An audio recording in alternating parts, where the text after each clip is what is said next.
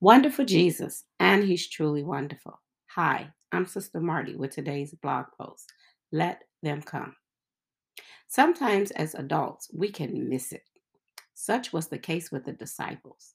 In chapter 9, Jesus demonstrated his love and willingness to interact with children. Then he took a little child and set him in the midst of them.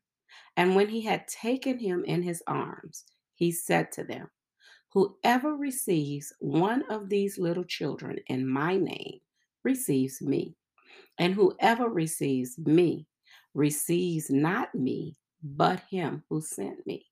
Mark chapter 9, verse 36 through 37. Jesus held the child in his arms and told his disciples that whoever receives a child in his name receives him. You would think that the disciples would understand that Jesus loved kids and didn't mind having them around. As a matter of fact, he made them sound pretty important to him when he said that to receive them was to receive him. Yet, here we are in chapter 10, and we can clearly see that those words went right over their head. Then they brought little children to him that he might touch them. But the disciples rebuked those who brought him. Mark chapter 10, verse 13. The people are starting to bring their children to Jesus, wanting him to touch them, and the disciples rebuked the parents. It makes no sense. Jesus had just finished saying that if anyone would cause a child to stumble or fall, it would be better if they had drowned in the sea. And they are trying to keep children from him. Mark lets us know that Jesus wasn't happy with his disciples. Not only was he not happy, but he was greatly displeased. Can you imagine his displeasure? Their embarrassment? But when Jesus saw it, he was greatly displeased and said to them, "Let the children come to me, and do not forbid them, for of such is the kingdom of God." Chapter 10, verse 14.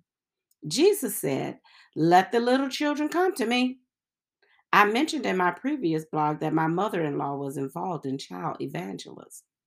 My husband and his siblings speak of how they came to the Lord at an early age, along with all of their friends and the kids in the neighborhood. What a legacy. Every Saturday, their mom would host child evangelism classes in their basement as kids came to hear about Jesus for years. I remember being in church as a kid and sharing my determination that Jesus would be my Savior and heaven would be my home. Everyone thought that this was cuteness, but I was very serious. Many people share their testimonies of backsliding and then coming back to Jesus. I can genuinely state that I have never walked away from Jesus. I have never laid down my religion, and I have never wanted to. I just needed him so desperately, and I realized it at an early age. I couldn't do life without him. Jesus understood the heart of a child and was trying to help his disciples to also understand. Let the little children come to me and do not forbid them, for of such is the kingdom of God. Children are important to Jesus.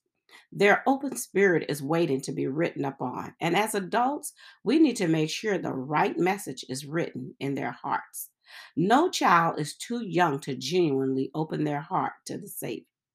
While they might not understand Theology 101, they understand how he makes them feel loved and protected. I'm a witness. There are parents who choose to not see the value of bringing their children to Jesus while they are young. They were made to go to church, so they won't make their children go. It's their only time to sleep in. The kids don't want to get up because they stayed up late playing video games. It doesn't take all of that. I'll let them decide when they are older. But when we take this position or have this attitude, we are forbidding them to come to Jesus.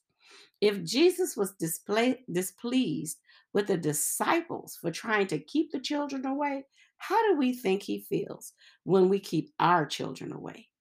For such is the kingdom of God. Prayer is communicating with God. Children may not be able to throw Bible verses into a prayer, but their hearts to trust and faith make their prayers just as powerful as an adult, maybe more. Worship may be something they cannot articulate, but when they lift their little hands in praise and worship with all of their hearts, it's magnifying. When they tell others about their Savior, they may not be able to explain the four spiritual laws, but they understand the one who loves them.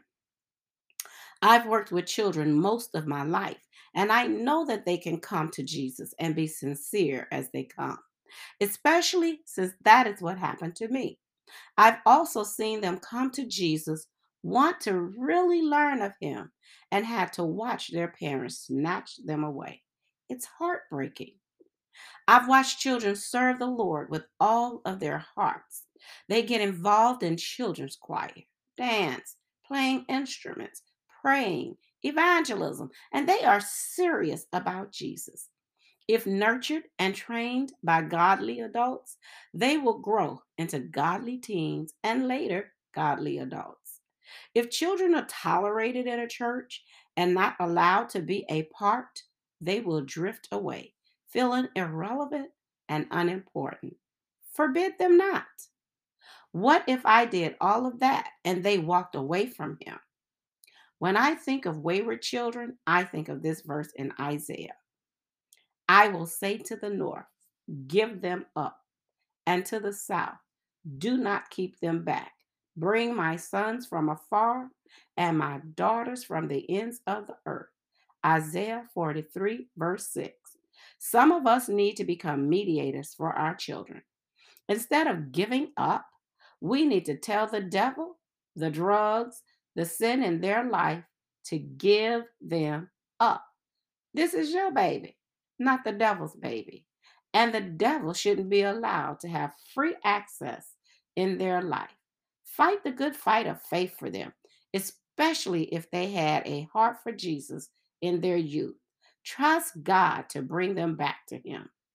Assuredly, I say to you, whoever does not receive the kingdom of God as a little child will by no means enter it. And he took them up in his arms, laid his hands on them, and blessed them. Mark chapter 10, verse 15 and 16. If you follow me, you know that I believe that the kingdom of God is real. The kingdom of God is accessed and experienced through faith. Jesus said that if we don't receive the kingdom of God as a little child, we won't enter it. Children are trusting until you teach them not to trust. They just accept what they are told as true.